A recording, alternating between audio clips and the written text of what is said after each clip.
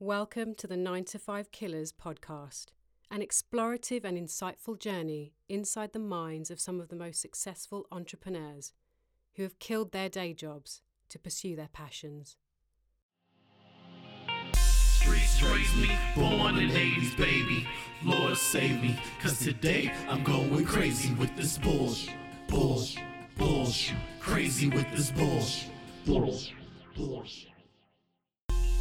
Welcome to episode 6 of the 9 to 5 Killers podcast. I'm your host, Glenn Graham. Today I'll be joined by my lovely guest, freelance journalist, Miss Nourlane Khawaja. Welcome to the show, Nourlane. How you feeling? Thanks so much for having me, Glenn. I'm really excited.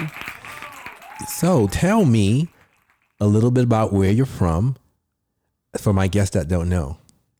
So I was born in Pakistan. I was born to a Kashmiri family in a small city in Pakistan called Sialkot, and I moved to the U.S. when I was 5. Interesting. So your mom and your dad are from Pakistan? They are. They're both from Pakistan and ethnically Kashmiri, but it's a little weird because my mom's family actually lives in Kenya. So there's also the association that we have with East Africa because her family's all from there. Oh, so your mom is from Kenya. Well, her family's from Kenya and your dad is from Pakistan. Right. But it's a little bit more confusing than that because my mom's siblings all ended up moving to Kenya after one of her eldest sister actually got married. And my mom ended up getting married in Pakistan. That's where she and my dad met and came to the U.S. So she never lived there like all of her siblings do, but they're all from there and have been there for decades. Oh, okay. Interesting. So for people that don't know, you consider yourself a freelance reporter?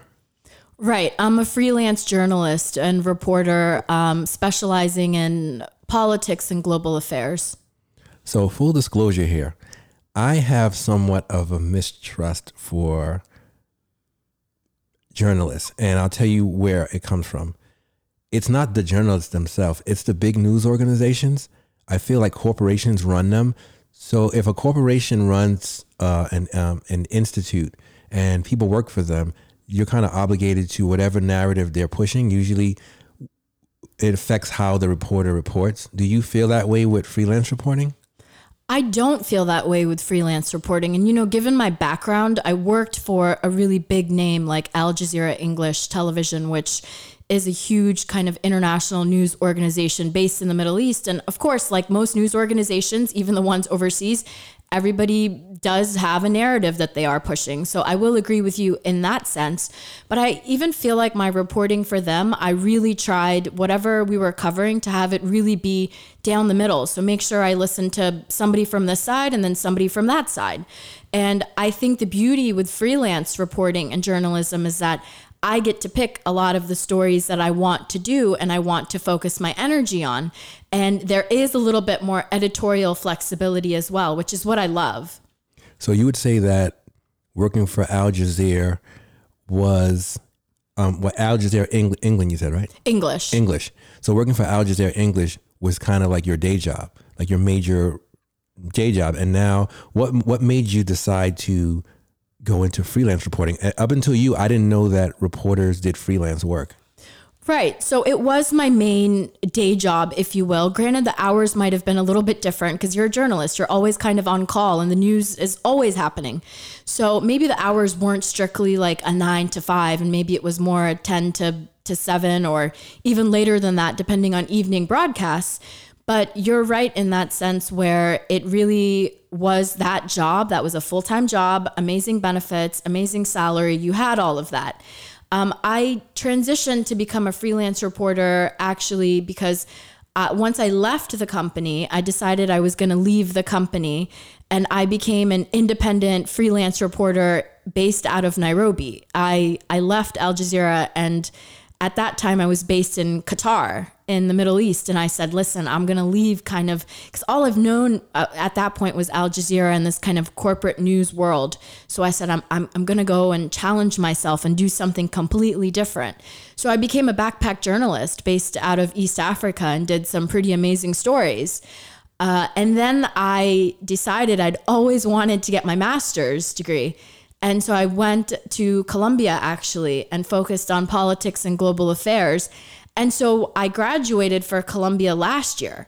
And when I graduated, I actually had the opportunity to go full time. But I decided, I said, listen, I'm really enjoying the kind of flexibility and freedom even through Columbia, because the reporting that I did for them, it was, there were stories that I got to pick and I got to kind of, pitch to an editor, if you will, or a professor. And it kind of was a natural process, if you will, as far as reporting and really having full editorial control. So once that started to happen, I decided, even once I graduated, I said, listen, I want to stay being a freelancer and see if I can create my own brand and pick up clients and work for them. So when working for a big organization, what was some of the things that you might have felt might have restricted you from doing the kind of reporting that you're doing now? I think a lot of times, and this happens in organizations, probably not just in news, but once you become really good at something, you might get pigeonholed just in that specific role. So that's all they might see you as, right? Or they realize like, oh, she's only good for producing, or occasionally we'll send her out to do an interview with this person, or go out into the field and do this. But if you have bigger dreams and bigger aspirations, it's not necessarily them trying to, hinder the dreams or aspirations. I just think once you become really good at one specific role, it's hard for them to see you as anything else, and you want more. So I wanted to travel a little bit more and report in other places, not just in the US, or maybe not just in Qatar, for example. So I wanted more. So I think happens across all different types of fields where, oh, we're not going to promote you or let you do X, Y, and Z because you're so good at this and we need you to stay doing this because that's how we're making the money, right? Right. And do you think that when you're out there hustling now, how are you making sure that it's something that, because you were used to a regular salary, how do you make ends meet in terms of like when someone hires you, how does one hire you even? I'm not even sure how that process works.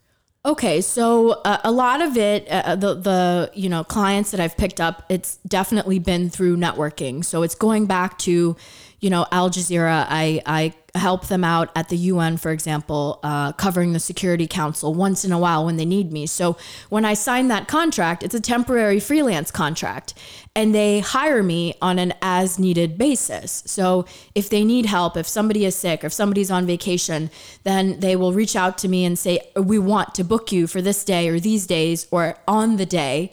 Are you available? And if I'm not servicing another client, then of course I'll take the work.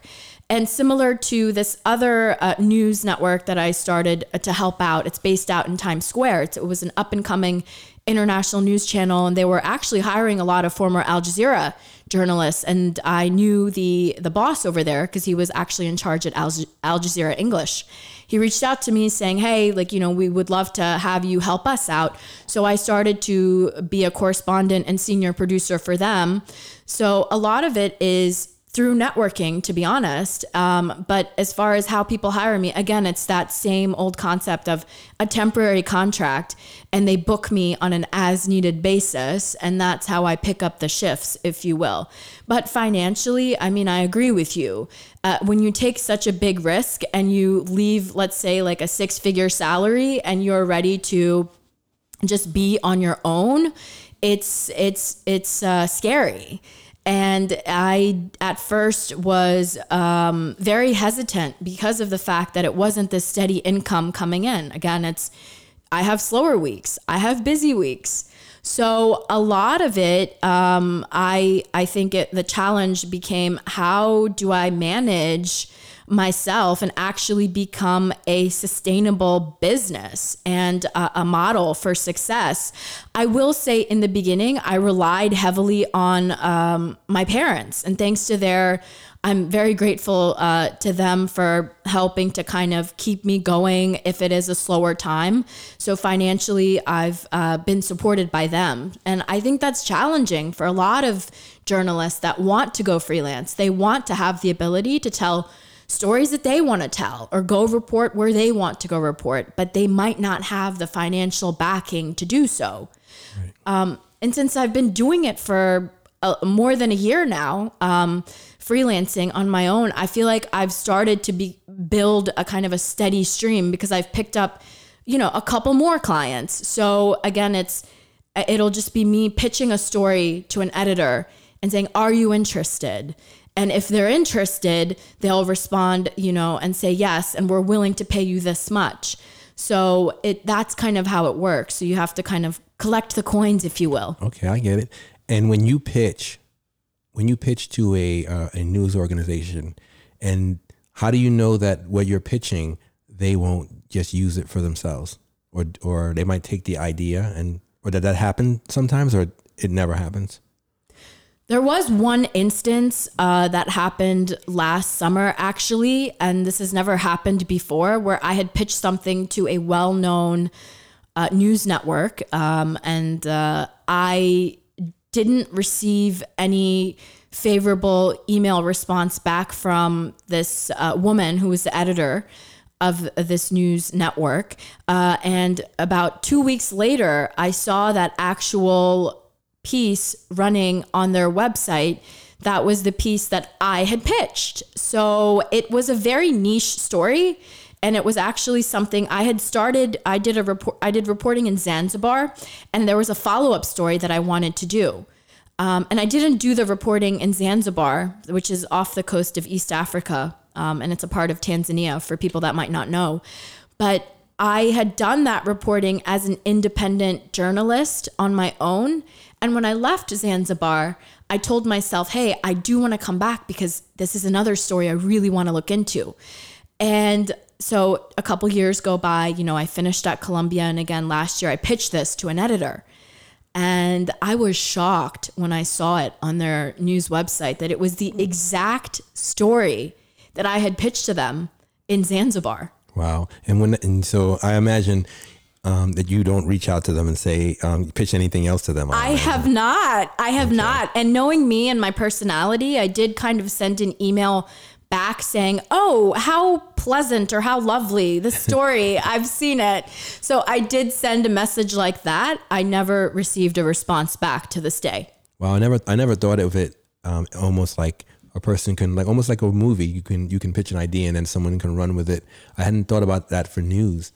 Would you say that when you told your parents that you wanted to leave the job and your loved ones, what was the response about you going out? Kind of, because when you go out on your own, you're on your own. When you're with a news team, there's a team, but when you go out to these loner kind of things, you're by yourself. Or do you have a cameraman? Do you have a crew? For the most part, I'm by myself. And I think even to this day, you'd be surprised. My mom still fears for my safety and where am I going? What am I doing? She obviously is one of my biggest supporters in the field, but she definitely feels that sometimes I put myself in situations that might not be the safest for me. And again, I think that it's that adrenaline rush and that intensity that I crave. So I can't help but want to go to some of those places. My dad is much more understanding, I would say, because he himself was a print journalist in Pakistan when he was based there. Obviously, they're all here now.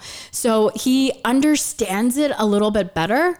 But they were very shocked when I initially left Al Jazeera, because for them, that was stability. That was an amazing job, and it was an amazing gig, and it truly was. And anybody would feel so blessed and lucky to be able to have that. And I did feel that, but I was just ready for a challenge, something else. Right. Would you say that you didn't feel fulfilled? Because what I'm hearing from you is, like most jobs, when someone's good at something, you end up, like for example, when I started doing photography, I avoided doing events. I used to be an event planner, and in my industry, for a minority, black male minority, in the field of photography, we usually go to events. I see a lot of my friends were doing events, and you don't get paid a lot doing that kind of stuff. And the work for me didn't feel it felt like a gun for hire, as one of my other friends mentioned. in a previous podcast that we did. And I did feel like that. I felt like, you know, I would go work a job, you taking pictures, but at the end of it, you felt like anybody could take those pictures. You just happened to be the guy there with the camera.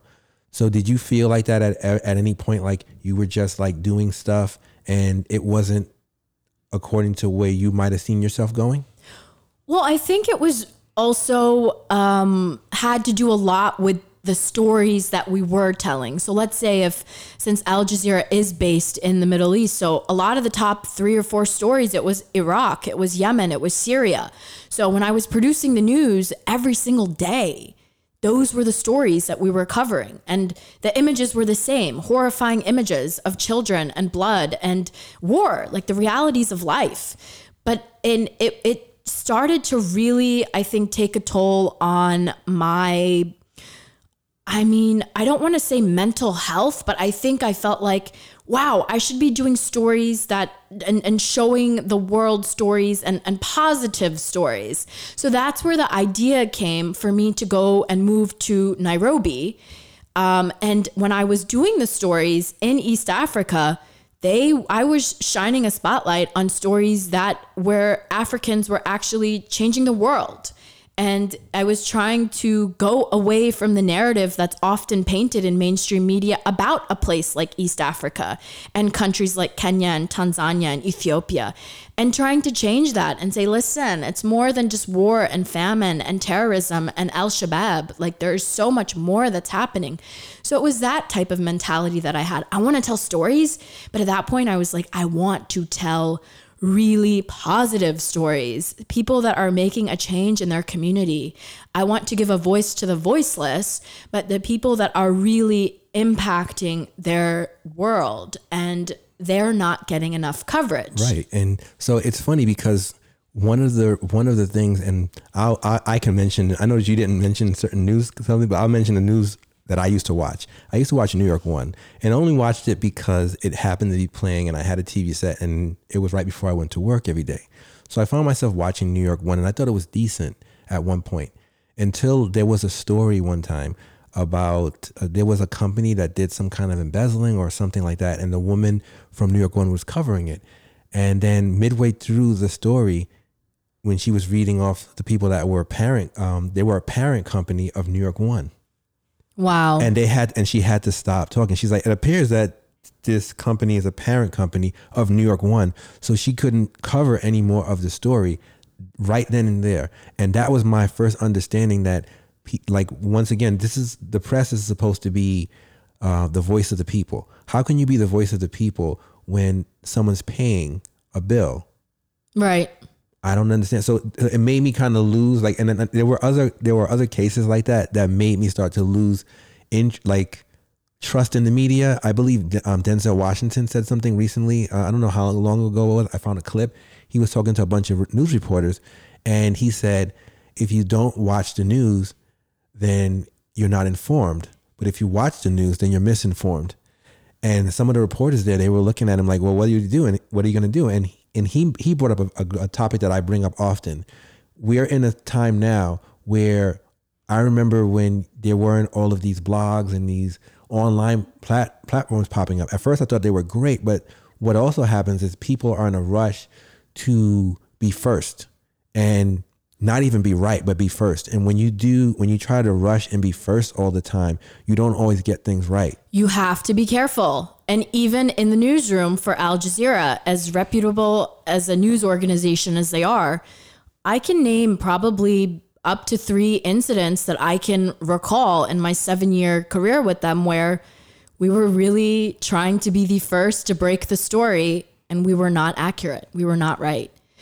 But also going back to the point of why I left, I think I also agree with you in the sense of I wanted to talk to the people. I wanted to be on the ground somewhere. So a lot of that is what drove me as well to become freelance, where I want to be out in the field. I don't necessarily want to be in the newsroom, and I want to be talking to, again, the people. Wow, that's so interesting, your viewpoint, because when I see the reporters that I'm watching, they want to be in the newsroom. They don't want to be out in the field. I saw you recently on Twitter, and you were covering the situation in Puerto Rico. Can you speak on that and tell me how did you come to know about the situation? Maybe explain to my viewers a little bit, because I have people that are Puerto Rican that watch this, that listen to my podcast, about what you were covering. Right. So the protests in Puerto Rico, I got there on the ground, I want to say at least a week after they started. And I immediately pitched myself to my clients, and everybody wanted that story because it was hundreds of thousands of people out in the streets. The energy, the intensity, and also there was, a moment or two where I really started to fear for my safety and my life, because I'm on top of these barricades with a camera and I'm filming the scene, and right behind the barricade, it's the riot police, and they obviously can do whatever they want. And at a certain point in the protest, they were also using tear gas and rubber bullets. So the protests in Puerto Rico, what happened is the people, they found out that their then governor, Ricardo Rosselló, was corrupt. I think they always knew that Puerto Rico has been run by decades of miscorruption by various governments, but there were these leaked chat messages that exposed his government and all of his allies, and messages in which he was mocking victims of dead people of Hurricane Maria. And also the LGBTQ community in Puerto Rico. Also, he was mocking the mayor of San Juan. So it was a lot for the people. I think the boiling point, and I spent almost a month down in Puerto Rico talking to people. For them, it was when he was mocking dead people. That is what brought out, women, men, young, old. I interviewed a woman crying. She was in a wheelchair, and she had come from a town that was about 40 minutes away. This woman in her 60s had never protested before in her entire life. There was a farmer, another woman. She came on a tractor and she was there protesting. It was these stories. You had old men, grandfathers. They were holding signs, and in Spanish, like translating now, it just said that they were grateful to the younger generation for waking up and doing what they couldn't do. So within just a matter of a few short weeks, this governor resigned. It was the pressure. It was the people. It worked. And he resigned. It was incredible to be there and to witness history firsthand. And the jubilation on the streets and the energy, I'm telling you, Glenn, it was unlike anything else I'd ever felt before. Wow. And how do you feel to be a part of that? Like, know that your reporting has something to do. And then, because what happens is, like, the same way you were down there, I'm here and I'm able to find out what's going on by just logging on my computer. Because what happens is you don't get the spin that you would get from a bigger news media that may think that something like that is too small to cover. Right. And believe it or not, I think this, by the time I got down there, some of the bigger networks, if you will, also started to come down and had their own correspondence. But you're right. The access that I was giving to the viewers, let's say, it was unlike anything that they were watching on their TV screens, and the live shots that I was doing. So that's when you're, reporting right outside of the governor's mansion, and there are all these people. It was very intense, and it was a political crisis that every single day something different was happening.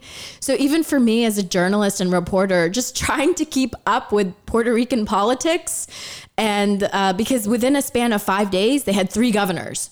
So it was a lot. But I think just for me, again, being a part of history and seeing the people achieve it, again, I wasn't there with one side or the other. I was just there showing and telling the story of whomever I had access to. It just so happened that I had more access to protesters than the governor's office. I reached out many times, as you can imagine, but I didn't hear back. So it was, I had access to the people and their stories and their anecdotes and how much this Hurricane Maria, had affected them to that moment and the trauma that they felt. Again, it was that real raw, emotion that I was able to get out of people and eventually deliver on air. Do you find that that's very interesting? Like, you have this connection to the people, right? But do you feel that when you are reaching out to bigger, let's say like the governor's office or people, and they're not familiar with maybe the people that you're representing, do you find resistance that they don't want to talk to you and they want to talk to bigger organizations? I wouldn't say that's the case. I think a lot of it has to do with just their media strategy. So what I've found out is that they're willing to talk to me eventually if they, look me up, or maybe they know somebody who knows me. So it's not necessarily me, or maybe even the brand or company or the client that I'm, trying to pursue them for as far as getting an interview or getting access.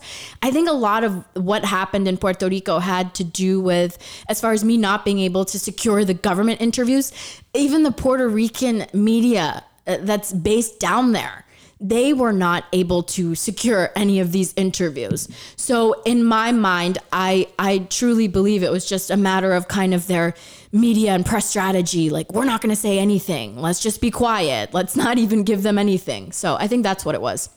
And do you ever find in other cases that they look at journalists to see who is going to be nicer on the questions and maybe play softball with them sometimes? I think so. And I think that's why I felt like I might have had a shot, because I thought, okay, I'm an outsider. He doesn't know me that well, so he knows I'm not going to give him really tough questions. So maybe if he agrees, I'll go easy on him initially and then drop him with a really heavy question at the end. So that's, in my mind, that's why I thought he would be more inclined. You'd be surprised. A lot of these leaders, they're more inclined to speak to somebody from the outside than somebody from their country.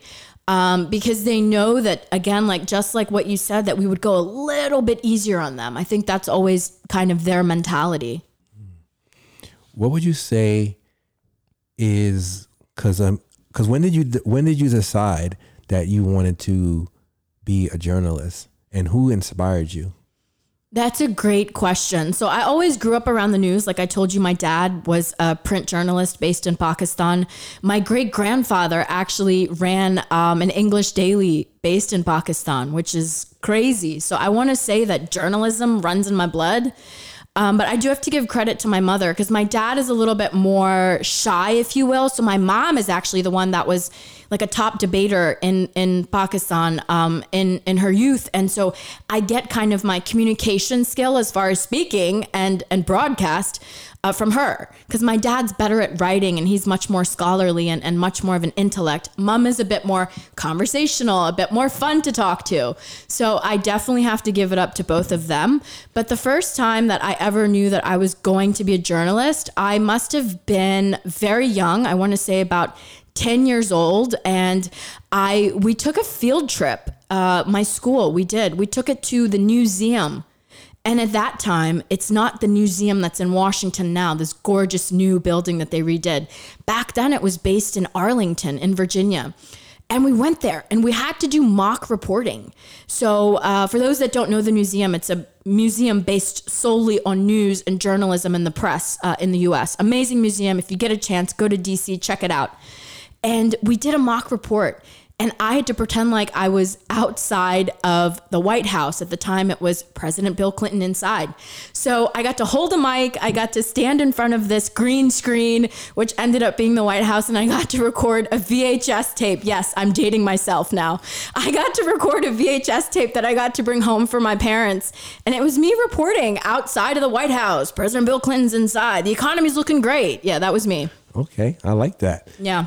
Would you say that, what would be a story that sits with you to this day that makes you proud of, it could be an individual story, but a story that touched you, that you brought to light? I still to this day think that one of the biggest moments of my career, it was when the Arab Spring happened back in 2010 and 2011. What was that, The Arab Spring. So that's when there was regime change all across the Middle East and North Africa, and it started with Egypt. So it started with the fall of Mubarak, and then it went over to, Libya, Tunisia. Actually, it really started in Tunisia.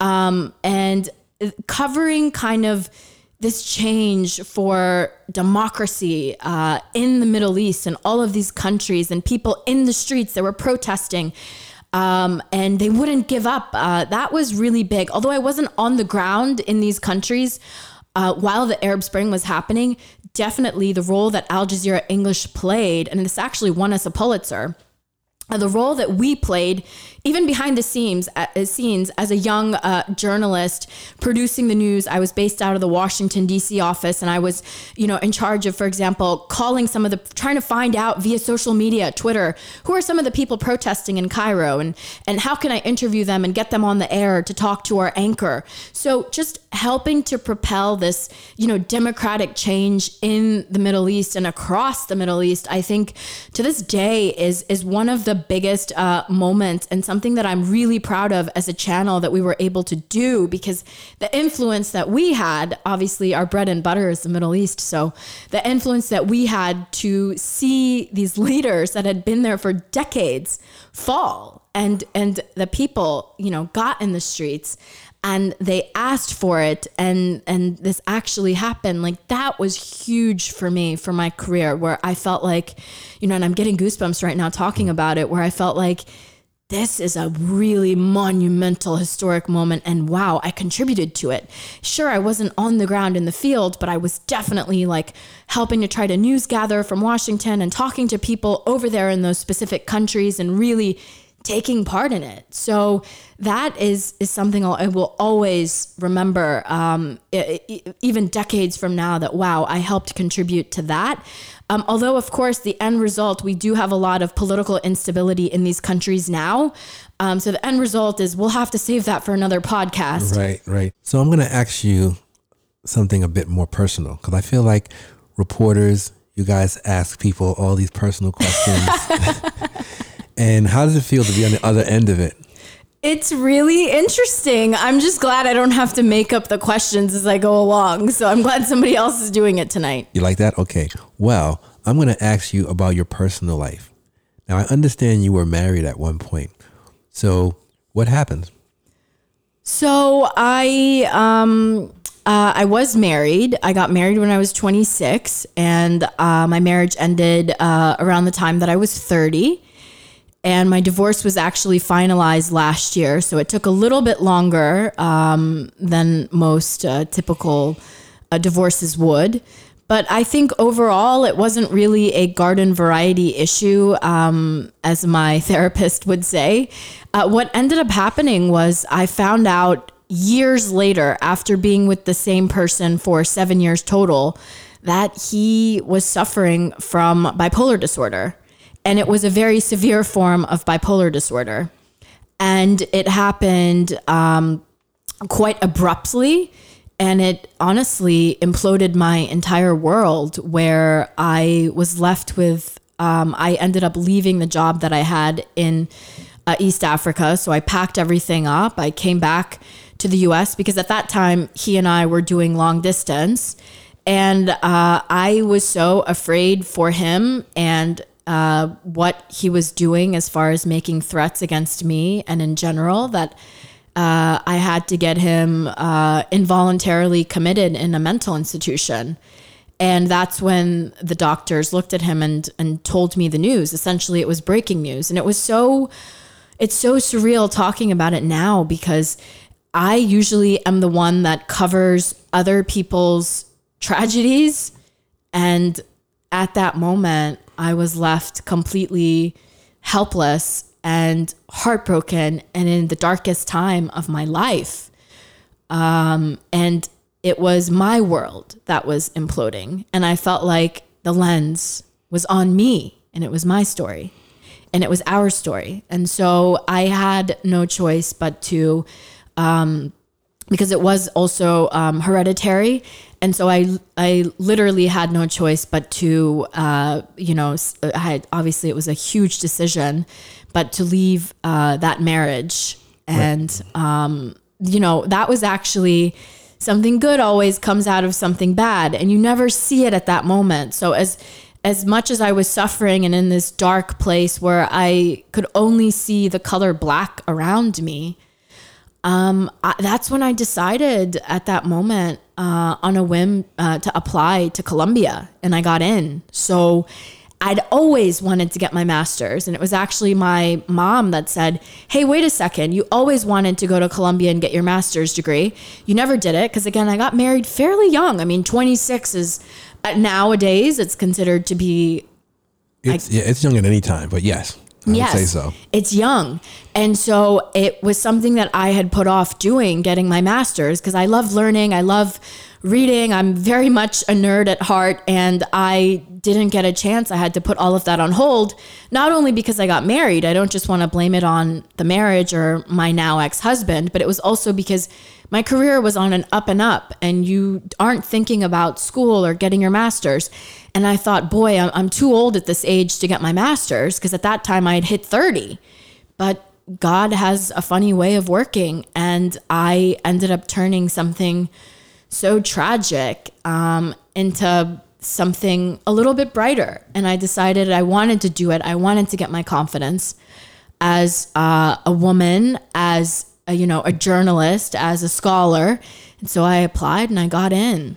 That's a awesome story. Would you say that when this happening to you, because you said oftentimes you're on one side and you're listening to people's tragedies, has this made you more empathetic to other people's hurt? Absolutely. Absolutely. Could you provide a situation of when you felt that way after the fact, or maybe before? Right. So I think now when somebody is so vulnerable and exposes themselves to me, their raw, pure form, that being tears, I feel it. I feel it in their soul. So when I talked to this woman who had been affected by Hurricane Maria when I went last year to report on 1 year on from Hurricane Maria in an all Afro-Puerto Rican community called Loíza, and I saw this woman crying as I was interviewing her, I felt it. My soul felt it. My heart was her heart. Her hurt was my hurt. So I feel it a lot more. I guess I never truly understood the power of pain and how great people feel it, and the trauma or the PTSD that comes with it. And that is just one moment where I really felt it. Or for example, when I went to Kenya after all this happened and was making a film for Columbia, and, mothers are crying to me. It was a film about albinism, children that have albinism, people that have albinism.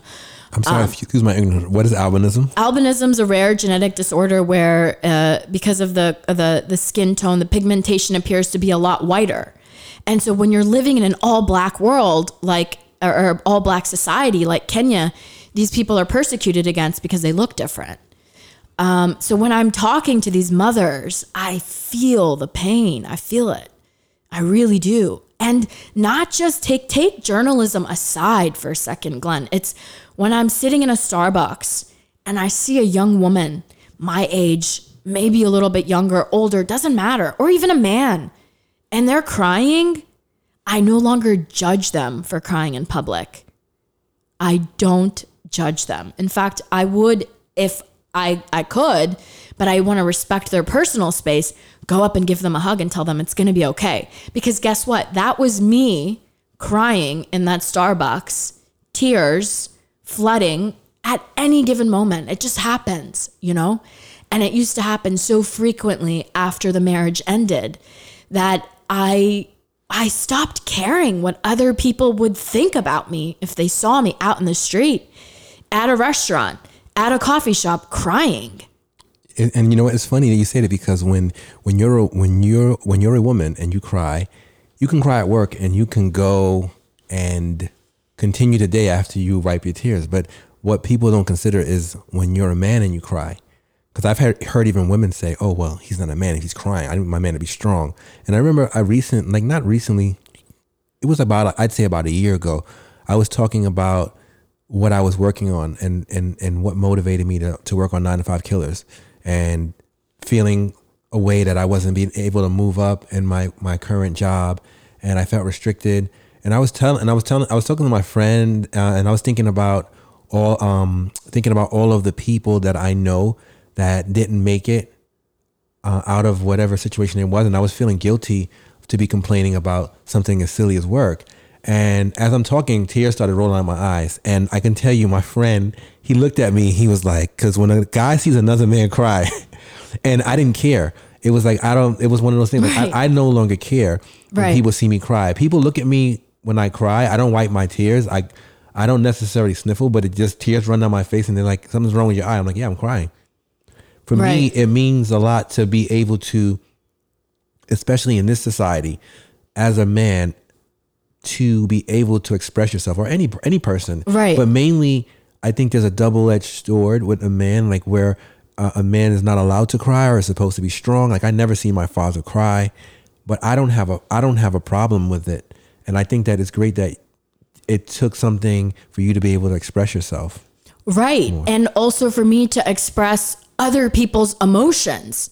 So when they're crying during those interviews, or if I see, again, a random person crying. But I think that, the crying is just maybe one aspect of it. I really think that just in general, like when people are able to express themselves and be vulnerable, that to me is a sign of power. And that to me is a sign of their strength. And it took a long time for me to get to this point, because most people, when they see me, they see, okay, she's a fearless, badass, if I can use that word, journalist who's been all over the world and traveled and done these incredible stories. And so for me, even to expose my emotions, Right. is a big deal. It's kind of like what you were saying about men crying. So for me to feel so weak, quote unquote, or how that's how I would have seen myself before if I was, oh my goodness, I'm crying in public, or oh my goodness, people are going to see me and say, wow, this journalist, oh, now she's crying, look at her. But that to me was a sign of my strength. I love it. And I have one final question for you. Now, this is the question of the 9-5 killers. Okay. If you can talk to your younger self, what advice would you give yourself? Professionally, romantically, whatever. I think I would tell myself to be bold, be fearless. Don't be afraid of the unknown, because we get so comfortable if it's in, for example, a relationship, it's a job, it's with our family. If anything is going, a way that you don't want it to go, if the dynamic is off, if you're not achieving something, let's say your needs aren't being met in a relationship, or you're not achieving your personal or professional goals, I think at the end of the day, stop what you're doing and just take the leap. You have to do it. You have to build your character. It's going to make you better. It's going to make you stronger. And I would have told myself that from the beginning. Do not be afraid and just trust yourself.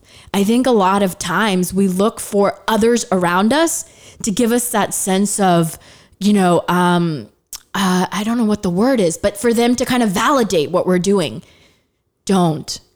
Go with your gut and take that risk and do whatever it is that's going to make you happy, but that's also going to help you grow in a relationship, with your family, in a job. I think that's so important. It's so funny. I love that last statement. It's so powerful, because I feel like even with whatever I'm doing, there's a person trying to tell me give me the coordinates of to what I'm doing. How do you know what advice to give a person when you've never been there before, when you don't know the direction or the area that I'm heading in? So I think it's very important that you give yourself that kind of bump and not wait for someone else to validate you and tell you that what you're doing is right, but just to continue to grow, expand, take risks. Often I tell my friends so much, I know so many talented people who are unwilling to take risks, and they stay in a certain level and they are comfortable there. And whenever I felt the most extreme amount of pressure or discomfort is when I've made the most growth in my life. So I appreciate you coming on and sharing your words of wisdom with us. Yeah, you're welcome. And I also want to say, like, everybody's journey is different. So less comparing yourself to other people and focus on you and your goals, whatever they are. Wow. Thank you for coming on 5 Killers. Is there any way people can, and their social media that we can follow you on? And Yeah, absolutely. So it's a little bit long, so I'll spell it out for you. But on Instagram, it's and it's my first and last name, and I'll spell it. It's NORULAINKHAWAJA.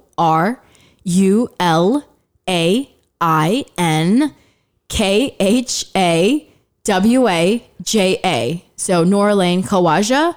That's on IG, on Instagram. And then on Twitter, it's a little bit easier. It's at Noralane K. So again, it's on Twitter, it's at, and then Noralane, NOORULAINK. well, thank you for coming on, Noralane. That's a beautiful interview, and I'm so happy that you were able to make it. Thank you. Great. Thanks so much, Glenn. I had a great time. Thank you so much. All right.